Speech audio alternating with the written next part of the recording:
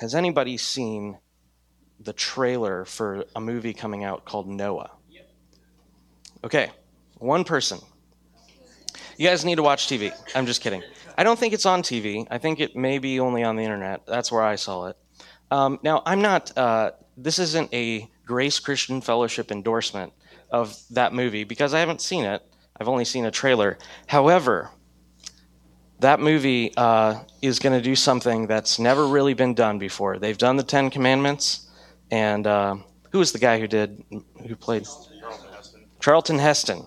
Okay. Charlton Heston did a great job with Moses. Now they're casting Russell Crowe as Noah. So, who knows what's going to happen. But I would encourage you this week to go look at that trailer. And it's not going to be perfectly literate or accurate in terms of the literary concerns of Genesis.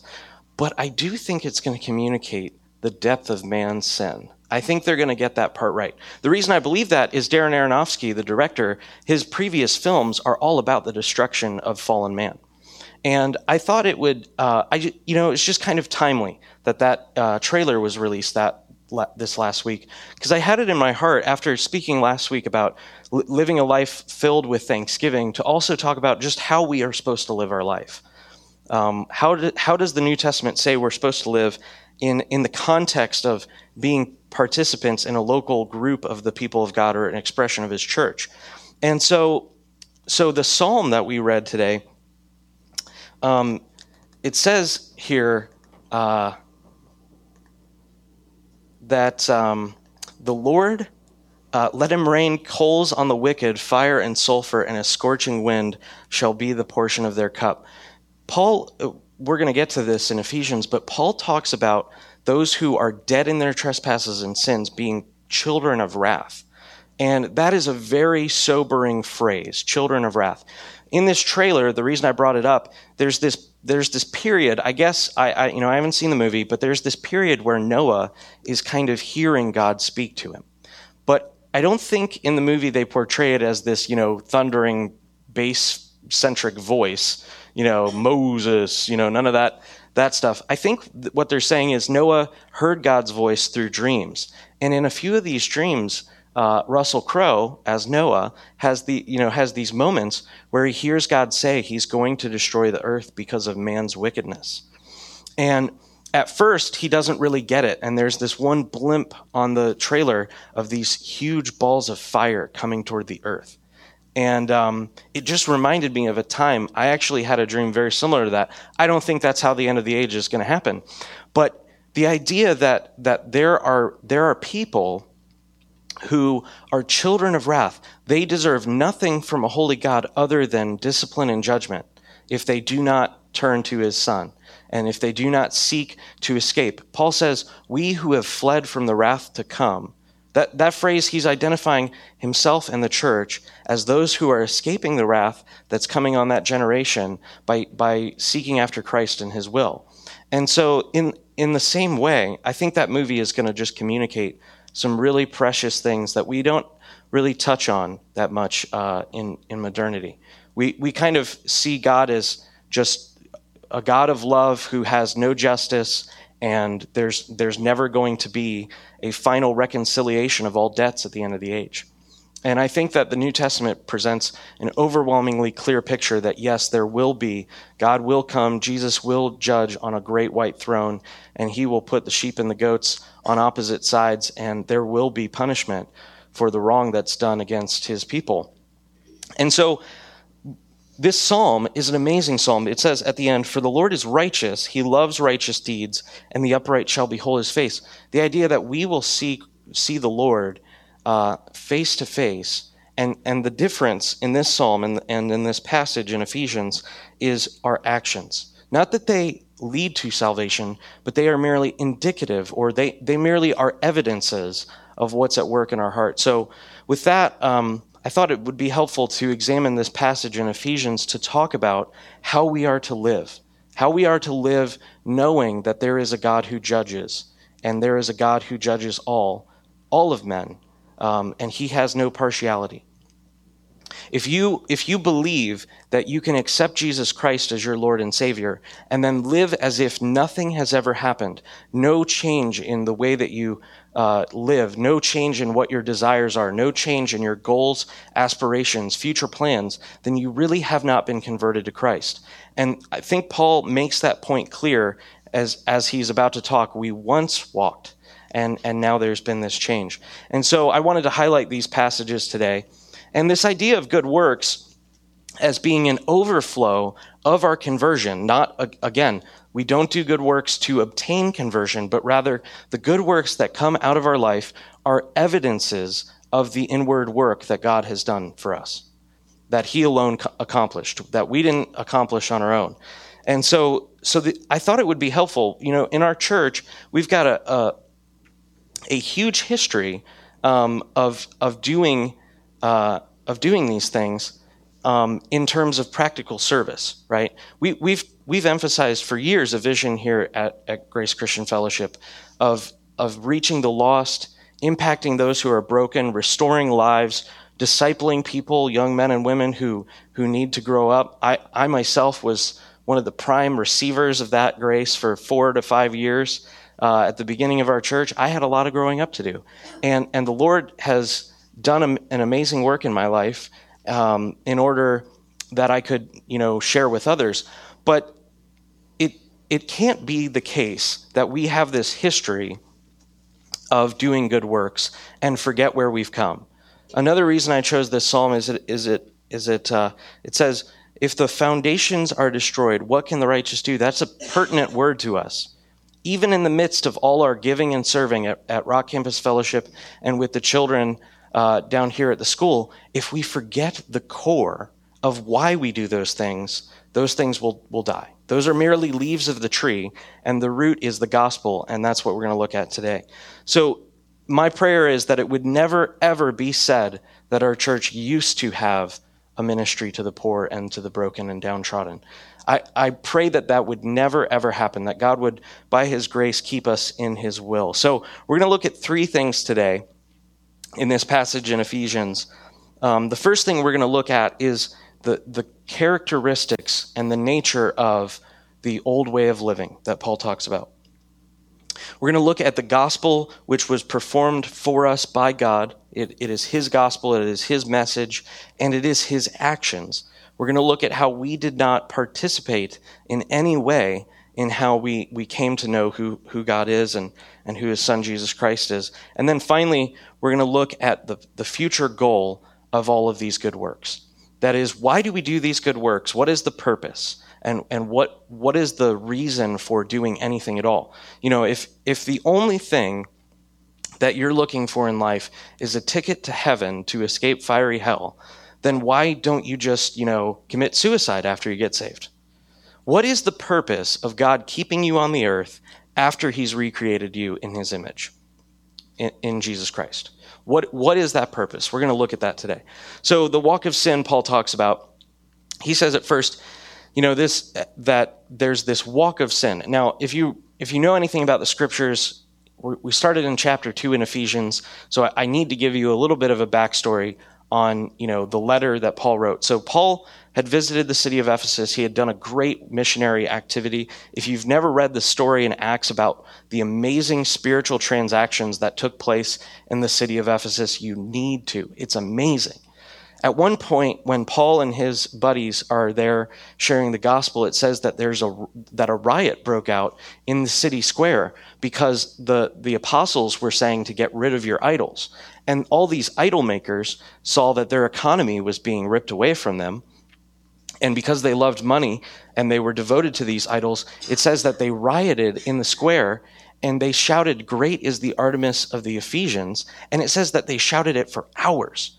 Can you imagine this? Thousands of people in downtown Dayton at the corner of Main and Monument rallying and saying, "Great is the Masonic Temple," or whatever, is the chief idol of Dayton, Ohio. Can you imagine that? And you are like right there and they're angry at you.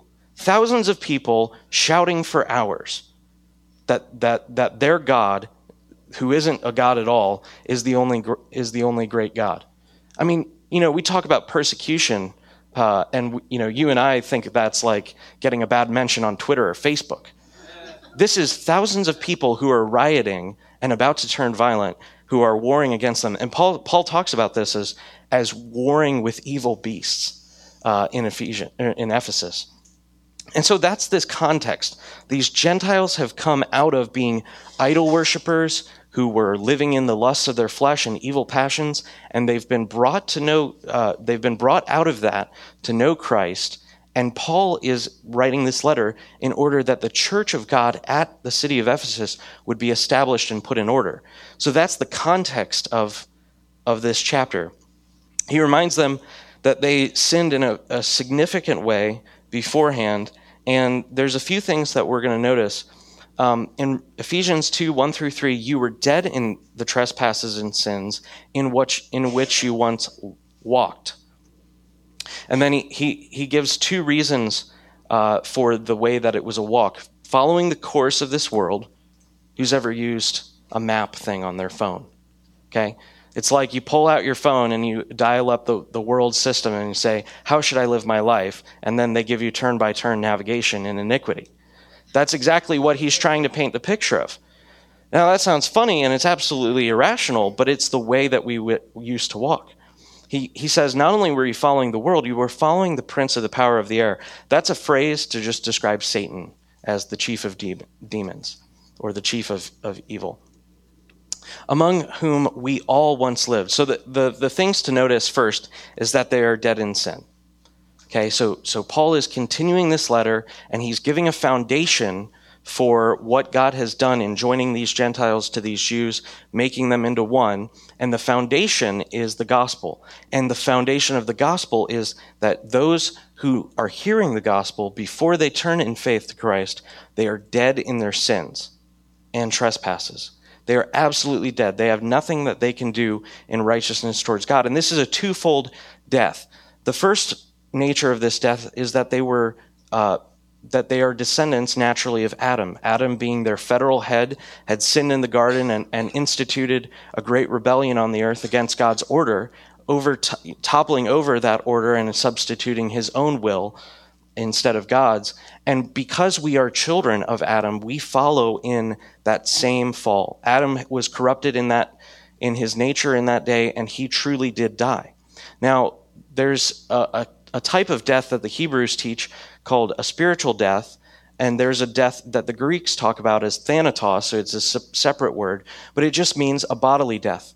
Now, the trick that Satan used in that day to persuade Adam to overthrow God's order is that he accused God of being a liar, and he said, the day that you eat of that tree, God knows you won't die.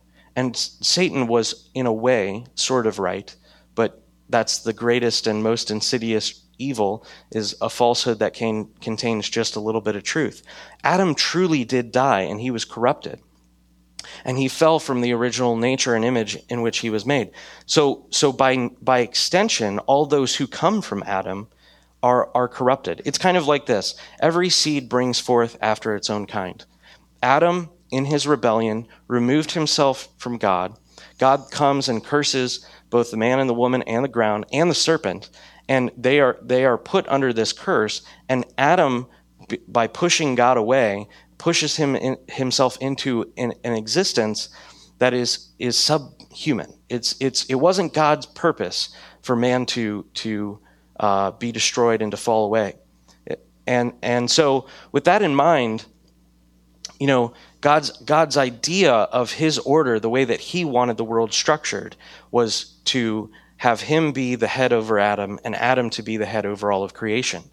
And when Adam fell, he handed that power over to Satan, and Satan has now usurped that authority and become, as it were in this chapter, the prince of the power of the air.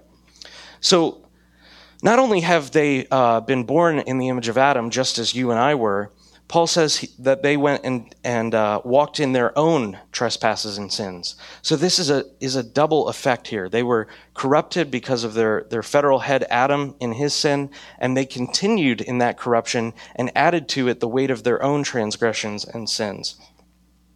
If you never examine the word transgression, it literally means there is a boundary line or an established order, and you are violently attacking that system and attempting to overthrow it. This is exactly what the scripture says sin is. It is not just a mere fault or getting it wrong or a mistake. It is rather a willful transaction or a transgression against God and his holiness. And so Paul's saying to these Christians, you once walked in this way. Now, with that, this idea of the way in which they walk. Where do you walk on? You walk on a road. This is nothing other than what Jesus said is the way to destruction. He said the way is broad and many go by it. That leads to destruction.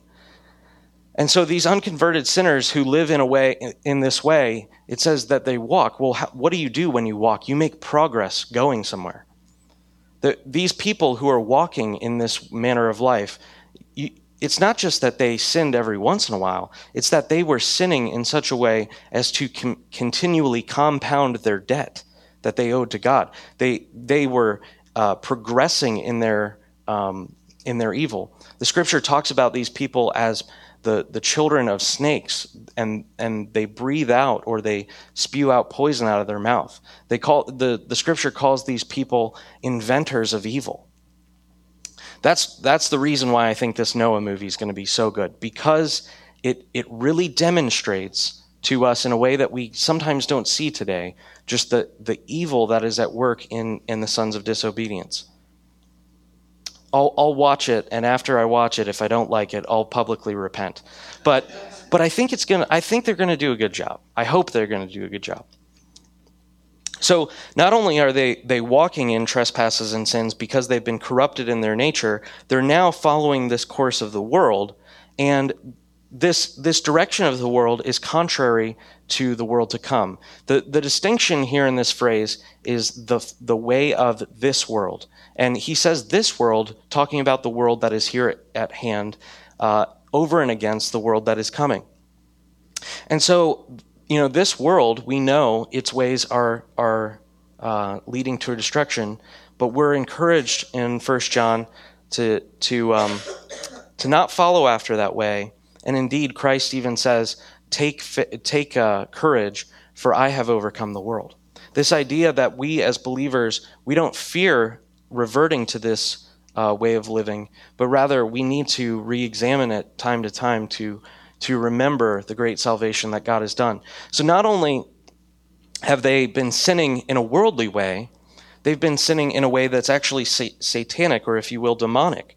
In that not only are they following the course of this world, they're also following the prince of the power of the air. So Paul here is describing fallen nature, fallen creation's structure. You have men and women living on the earth. When I say men, I'm talking about mankind. You've got men and women who are living on the earth, and they are corrupted in their nature. They have fallen from grace, and they need redeemed. But they're not redeemed currently. They're following after the way of the world in its mindsets and the way that it operates and the core values that it has.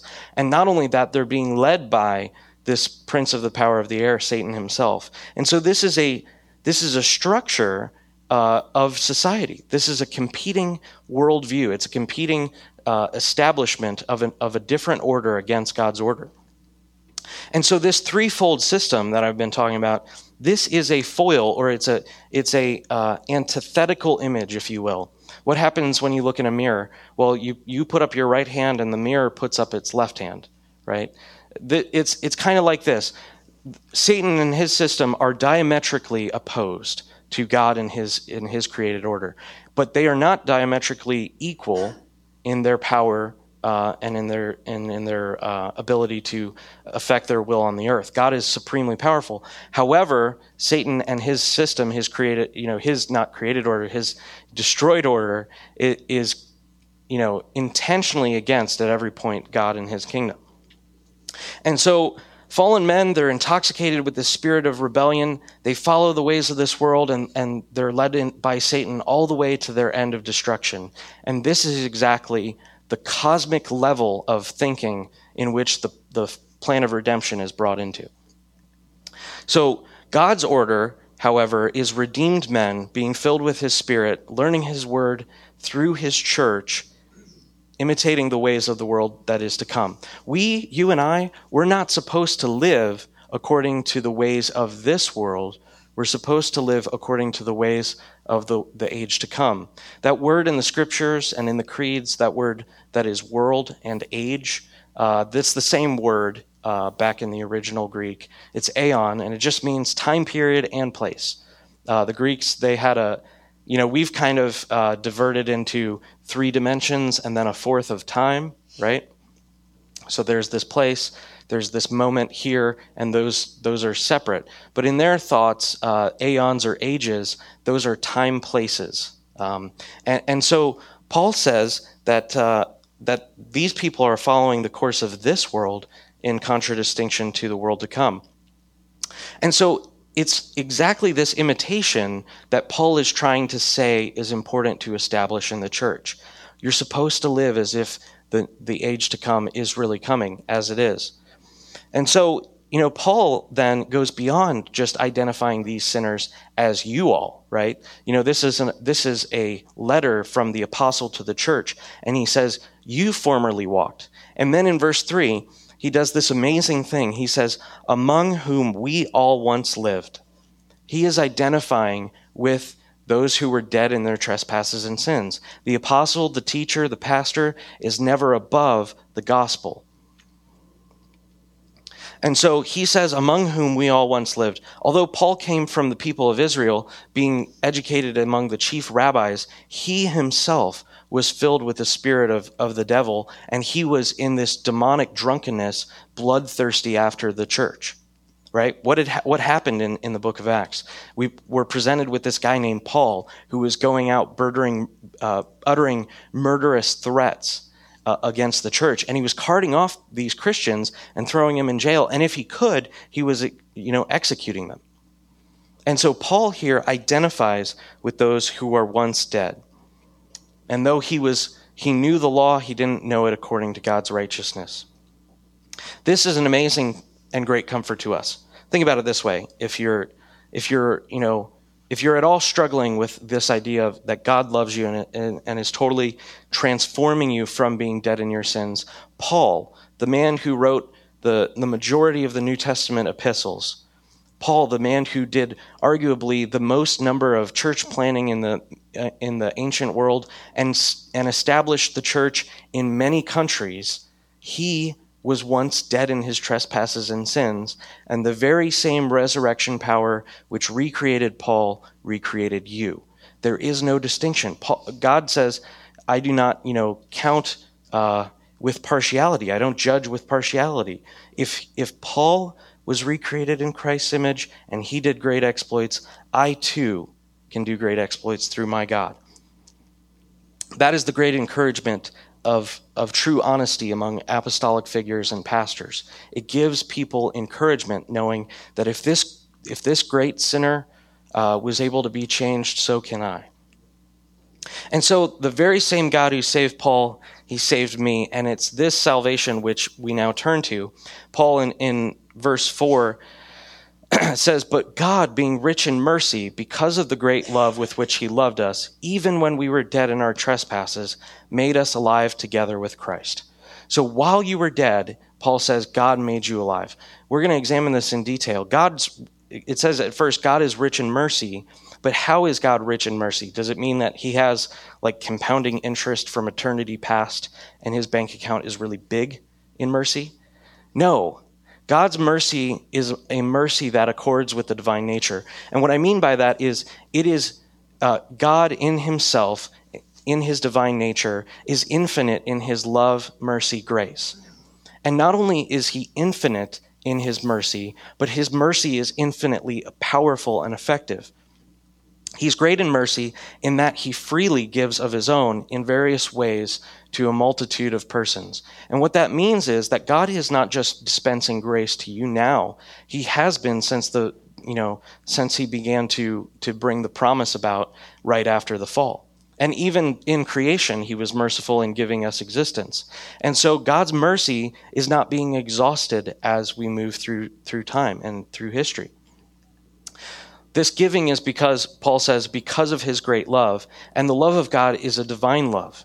Not only is the divine mercy that God has inexhaustible and immeasurable and unknowable in its entirety, but also God's love is a divine love. It's a love that we cannot even fully emulate perfectly.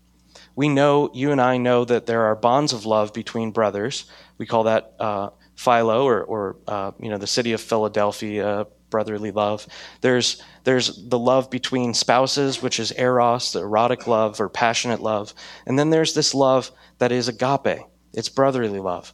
But I believe that the scriptures present the love of God as a love that transcends those words because of the great nature of God's love in unfolding redemptive history, bringing his son to the earth and redeeming us. You have to see this. Paul says you were once dead in your trespasses and sins. Okay? Has anybody seen, there's this new show. What's it called? The Walking Dead. Okay, I don't do zombie movies. I don't like horror films.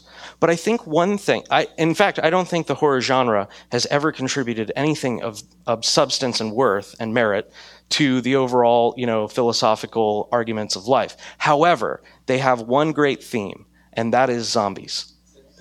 Okay, now Paul says that you were once dead in your trespasses and sins in which you walked. Okay, so these people who are dead are walking around as if they're human, but they're not truly human. They're walking around dead in their trespasses and sins. And the love of God is this, that while we were dead, God raised us up together with Christ. Okay? If you were God, imagine, for example, your created order had been established and you had made humans in your express image and given them authority over the earth. And now they've turned away, they've been corrupted, and there's this necrotosis going on in their bodies. There's flesh-eating bacteria and gangrene filling their nature, and they've completely run away from your intended purpose, and they're just living life as if they're brainless and have no rationality. They're dead in their spirit. And this is the condition that God finds humanity in, and yet is not revolted by that scene. He's not repulsed by that. He instead turns toward that. That is divine love. You and I, when we experience, even if we're created in Christ Jesus, when we experience those who are poor, destitute, broken, sick in their body, leprous, etc., we have a tendency to want to turn in revulsion. I'll never forget this man I met. I didn't meet him. I just saw him in Portland. And, in Dayton, we have a few homeless people. But in this one guy that I saw on the streets in Portland, he was just lying on the sidewalk next to a stop sign, and he had like 3 or 4 bottles of malt liquor next to him that he had consumed, and was just in the heat of summer in Portland, like 95 degrees, probably like getting extremely dehydrated, and you could smell him from like 5 or 6 feet away. That is the image that Paul is trying to say. You were dead in your sins and trespasses. You had nothing redeemable about yourself. There was nothing that was appealing to you that God should take notice of you. This is the context which Paul is trying to make plain. You were dead in your sins and trespasses. And in that moment, I looked at him and I knew 2 things at once. This is a terrible, terrible reminder of how far we fell from the call that God had on us as his image bearers. And this person needs extreme help, and it's really gross. In that moment, I felt so many emotions, both to stop, but I was on a business trip and walking with other business people at my company, and yet this person needs help, and yet I'm a visitor in this town. I don't even know where a shelter is to take him to, let alone get him anything. So this is the emotion that Paul is trying to evoke when he's saying they're dead in their trespasses and sins. They're like zombies. They're just going about life living with a thirst for sin, a thirst for violence. And so in this context, God does not turn away from us, but rather he turns toward us in great mercy, sending his son Jesus Christ. This phrase that says, he made us alive together with Christ, in my opinion, it indicates an extremely divine mystery. What do I mean by that? It's kind of hard to understand, but there's a theme to the scripture of the redemptive plan that Christ, who is the Word, in John 1 it says, the Word was in the beginning, and the Word was with God. The Word was God. In the beginning was the Word. And this Word that God has spoken forth into his creation is none other than his very Son, the Son begotten from all ages past. And this Son comes into the earth, and the same person who wrote John 1 calling Jesus the Word of God or the Logos or the divine nature, the divine truth, this very person became incarnate in the flesh. And yet that same writer in John 1 also wrote 1 John 1, and it says, Christ who is the Word of life.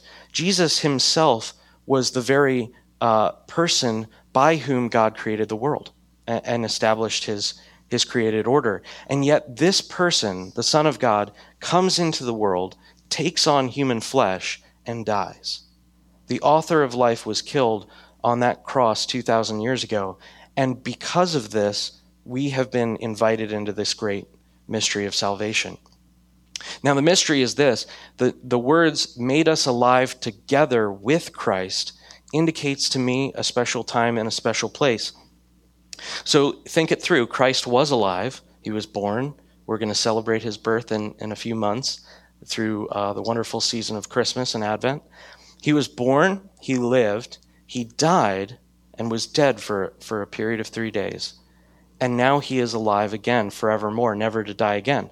And so the word together indicates at least one thing, that God has raised us in the same manner. Right? Together is a word. It means there's two things here, and if I'm going to act on this, I'm going to act on this other thing over here at the same time. And so it means that God has raised us in the same manner as Christ, but also that he, in my mind, in this deeply mysterious way, he has raised us at the same time as Christ. Now, this accords with Paul's, it is a mystery, and I don't think you can definitely prove it, but it does accord with the fact that Paul says that God, from before the foundations of the earth, chose us in his predestined plan. He elected us, as it were, from ages past. So that's an amazing thing, that God, from all eternity past, predestined you, and that at some time when Christ died and then was raised again, God raised us together with him. And moreover, I think that's a demonstrable interpretation of that passage. Moreover, just as God chose us from the foundation of the world, he raised us with him, but also Paul continues to say that we who have been raised up with Christ, we've been raised not just from death, but we've been raised into the heavenlies and seated with him where he is. Now that is an amazing idea, because you and I know, our experience is we walk around on earth, we experience emotional things that happen to us based on time-space realities, events that we experience, etc. But Paul says that we've been seated, we have been, past tense, seated with Christ in the heavenly places. Now, how the Holy Spirit communicates and mediates that reality into our existence, I can't explain. I don't think anyone can. But it is true. You right now, as a believer, if you have been recreated in God's image in Jesus Christ, you right now are seated with Christ in heavenly places. You're there by his Holy Spirit. You're there in a way that's true because the scripture cannot be broken. And that truth is what Paul is banking on, is going to inform this new way of living that we're talking about today, these good works. And so we're here on earth. But what is not a mystery, whether we were raised at the time that Jesus was raised from the dead, and if we are in some real way, or how we are in some real way in heaven, what is not a mystery at all, what is made completely plain, is that in verse 5, he says, even when we were dead in our trespasses, God made us alive together with Christ. By grace you have been saved. We had nothing to do with God choosing us and raising us from death. It says God raised you from the dead and seated you with Christ. And so the question, one of my main one of my main phrases, I hope you memorize it, is, what can a dead man do? Nothing. A dead man can do nothing. So this salvation is God's gift alone, and it is this salvation which provides the foundation for these good works that Paul is wanting to establish in this church. He explains that the purpose of God's redemption of sinful man is that God would be glorified. In verse 7, he uses a connecting phrase, so that. So that is describing why God was rich in mercy, why he had great love, why he made us alive together with Christ, why God raised us up and seated us with him. He did that for a purpose, so that in the coming ages he might show the immeasurable riches of his grace in kindness towards us in Christ Jesus. Now, this is an amazing thing. How is God's grace immeasurably rich? We touched on this just a little bit, but it's important to note these specific words which communicate the reality of God's love and his mercy towards us. God's grace is inexhaustible in that it can't be exhausted or used up. What do you have on your car? You have exhaust that comes out of the exhaust pipe. That exhausting process is that because that fuel is used up as you drive around, and there is a byproduct of carbon dioxide and other terrible things that you need to get out of the car. And that's exhaust. God's grace is inexhaustible in that God's grace isn't consumed up when it's used. It doesn't wear out. God's grace is resilient in that it does not fade or become ineffective through use. There are many things in your life that become ineffective through use. I've been cleaning my house for the last month with the wonderful help of my wife, and she's done way more cleaning than I have because she's just a better spouse. But while we're working, while I was cleaning the carpets, I used up all of the carpet cleaner because it gets used up as you use it. You spray it, and then it's gone from the bottle. God's grace towards us isn't like that. God's grace is immeasurable in that we can't go through it from time to time. Although it's shown to many people throughout the ages, God's supply remains the same. It's not at all as if God just has a really cool bank account and you can keep writing checks against it and it'll run out. That's what we sang today in that song, Your Love Never Fails. It never gives up. That idea that for the believer who's been recreated in Christ, those who are truly God's elect, Jesus says, the sheep that God gives me, that the Father gives me, I lose none of them. And that is the surety that we bank on. So no other scenario, however, in this idea that God's grace is inexhaustible, that it doesn't become ineffective, and that it's innumerable or you couldn't count to the end, all of those things can only be experienced and understood in a time period of eternity future. That's what Paul is saying, so that in the coming ages he might show the immeasurable riches of his grace in kindness towards us in Jesus Christ.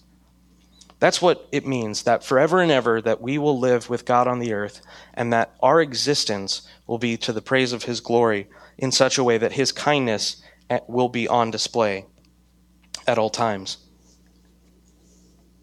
And so this is the exact cause of our salvation. This is the exact goal of God's redemptive plan being wrought on the earth. This is what God has wished to do, so that his name would be glorified and that he would be demonstrated as righteous, holy, and glorious for all eternity. And that is the age to come, which Paul says is the goal of your salvation. Okay? You're not just getting saved. You're not just coming to God to get away from your problems, although he redeems us from our darkness. And you're not just trying to come to God to escape fiery torment and hell, although he does accomplish that for you. The reason God is saving you, the reason God is calling you and drawing you to himself, is that he would be demonstrated as glorious for all eternity future. And this isn't a selfish desire from God, because the glory that God receives in this is a self-giving love towards the other members of the Trinity and towards his fallen creation, which he desires to redeem. That's a huge subject, but Paul has just dealt with these huge heaven and earth-sized themes, and this is the foundation for your good works. May it never be the case that you go throughout your Christian life saying, man, I really need to read my Bible more because God would love me if I did that. Man, I really need to fast more. I'm not fasting like I should. I need to pray more. I need to witness more. You don't need to do those things more. You will do those things more if your mind is renewed to the amazing truths that are at work in the gospel. That God moved heaven and earth to come in the flesh and redeem you. That he went through the cross, the whipping and the scourging and the bloody death and the terrible shame and suffocation that he experienced on the cross. That Jesus let nothing get in his way to purchase you for himself. That's why we worship. That's what the book of Revelation presents in Revelation 4 and 5. You are worthy to receive glory, honor, power, strength. Worthy is the Lamb, for he has redeemed men to God from every tribe, tongue, people, and nation by his own blood, and he's made them kings and priests in God's new created order. That is what the whole gospel is about. And these are the themes which inform your good works. Last week, I talked about how we need to celebrate Thanksgiving in a way that accords with godliness. That is, we are thankful for God's provision for our life. And it's not to be this kind of blip on the radar in our calendar type of lifestyle. We're to be thankful for all of life. In the same manner that we talked about last week, we are to do good works in every aspect. But I'm telling you, you won't do good works unless you see the amazing good works that God has done for you. This is the righteousness upon which all of our life is founded, not our own righteousness, but Christ's righteousness alone. So Paul's just dealt with these huge themes of the fall, the rebellion, the atonement, the resurrection, the new creation that you have been made into in Christ Jesus. And this is the structure for the church and the rest of this chapter and the rest of this book. He dealt with the themes earlier in chapter 1. He then, the chorus resounded in chapter 2, and this gives the foundation for the rest of the chapter, which we won't look at today. But these are the good works. Now, I said that the reason God raised them from the dead, even when they were dead in trespasses, they were made alive with Christ, and that they were raised up and seated with him in heavenly places. God did that for a reason, so that in the coming ages he might show the immeasurable riches. But that is all redounded into this phrase in verse 10, for we are his workmanship, created in Christ Jesus for good works, which God prepared beforehand that we should walk in them. Paul is saying the reason that you were saved, the reason that you were redeemed, taken out of darkness and put into the kingdom of light, is that you would do good works on the earth now, in anticipation of the glory that's going to be demonstrated, the immeasurable riches that take eternity future to even barely get a glimpse of. And so this idea that our gospel walk, the way in which we live, is informed by our renewed mind realizing these truths, having the Holy Spirit teach us these things, that we don't walk as we used to walk. We don't walk any longer on this road of sin and death. We don't walk according to the lusts and the passions that once reigned over us. We walk in a different way. We've entered by this narrow gate of Christ, and we are supposed to take up our cross and love our neighbor. This is gospel-informed action. And so our manner of life becomes two things. It becomes evangelical or evangelistic in nature, and it also becomes prophetic. The way in which it does that is we're created in Christ Jesus for good works in this life, and in doing those good works, we produce a fragrant aroma to those around us who God is drawing to his kingdom. They see our manner of living, and they are drawn to it because they're being drawn. God is choosing them. God is calling them to come and to find grace through his son Jesus. And as they're coming to that, they are supposed to see our good works and give glory to God. This is exactly what Jesus commanded in the Sermon on the Mount, Matthew 5:16. In the same way, let your light shine before others so that they may see your good works and give glory to your Father who is in heaven. This is the purpose of combating sin in your life. This is the purpose of establishing godly patterns, is that your lifestyle, your very way of life, would be evangelistic. It would be a pleasing aroma to those who are outside and are being drawn by God. Not only that, it's a prophetic way of life in that it testifies against this evil age of its unrighteousness. And so what are these good works that we're being called to do? Now, this would be a bajillion part series if we had time to even go into it. But I just want to highlight a few things that I think the New Testament over and over again is calling us to. It's first calling us to love God, and then our neighbor, our spouse and our family, our children, those who are near to us in our family. It's calling us to teach the word in season, out of season. It's calling us to give to the poor. It's to pray for the sick, raise the dead. Jesus said, pray for the sick, raise the dead, cleanse the lepers, visit those who are in prison, etc., etc. He basically says, bring the kingdom. We're to feed the hungry. We're to visit the captives or those who are in prison. He encourages us to bring children to Christ, which is such a wonderful, precious truth. I don't know if you get to hear it. I get to hear it. But some of these little ones are beginning to say the creed along with us. That's beautiful. That's like strong man cries during an emotional movie kind of beautiful. That's amazing. People who are placing their faith in Christ, they're learning the faith. We're called to give sacrificially to the gospel to the point where it hurts, where we don't, where we can't even say that we even feel the pain anymore of our giving. We're to worship in song, and we are to bear one another's burdens. These are the good works which are supposed to be like jewels around a magnificent ring that is the church. These are supposed to be things that accentuate and highlight and glorify and beautify the people of God. These are the things which are supposed to be redounding and magnanimous in our lives. They're supposed to be in plentiful. And so with that, those things are only produced if we come to know Jesus Christ. And whether we're zealous for good works already, many of us are already in this manner of life, or whether we've got a lot of room to grow. Wherever you're at this morning, whether you need to grow or whether you need to just shore up the foundations, you won't do it in your own strength. You can only do it in response to the gospel. That's what the scriptures teach. That's what I believe Ephesians 2 is attempting to say. And I would just encourage you, if you feel at all lacking in this area, don't fix it by trying to fast more or read your Bible more or pray more. Do those things, but only do them in order that you would see Christ and that you would see what he's done for you. And the vision of Christ will be the death of everything else in your life. That will liberate you from all of the things that are holding you back from good works now.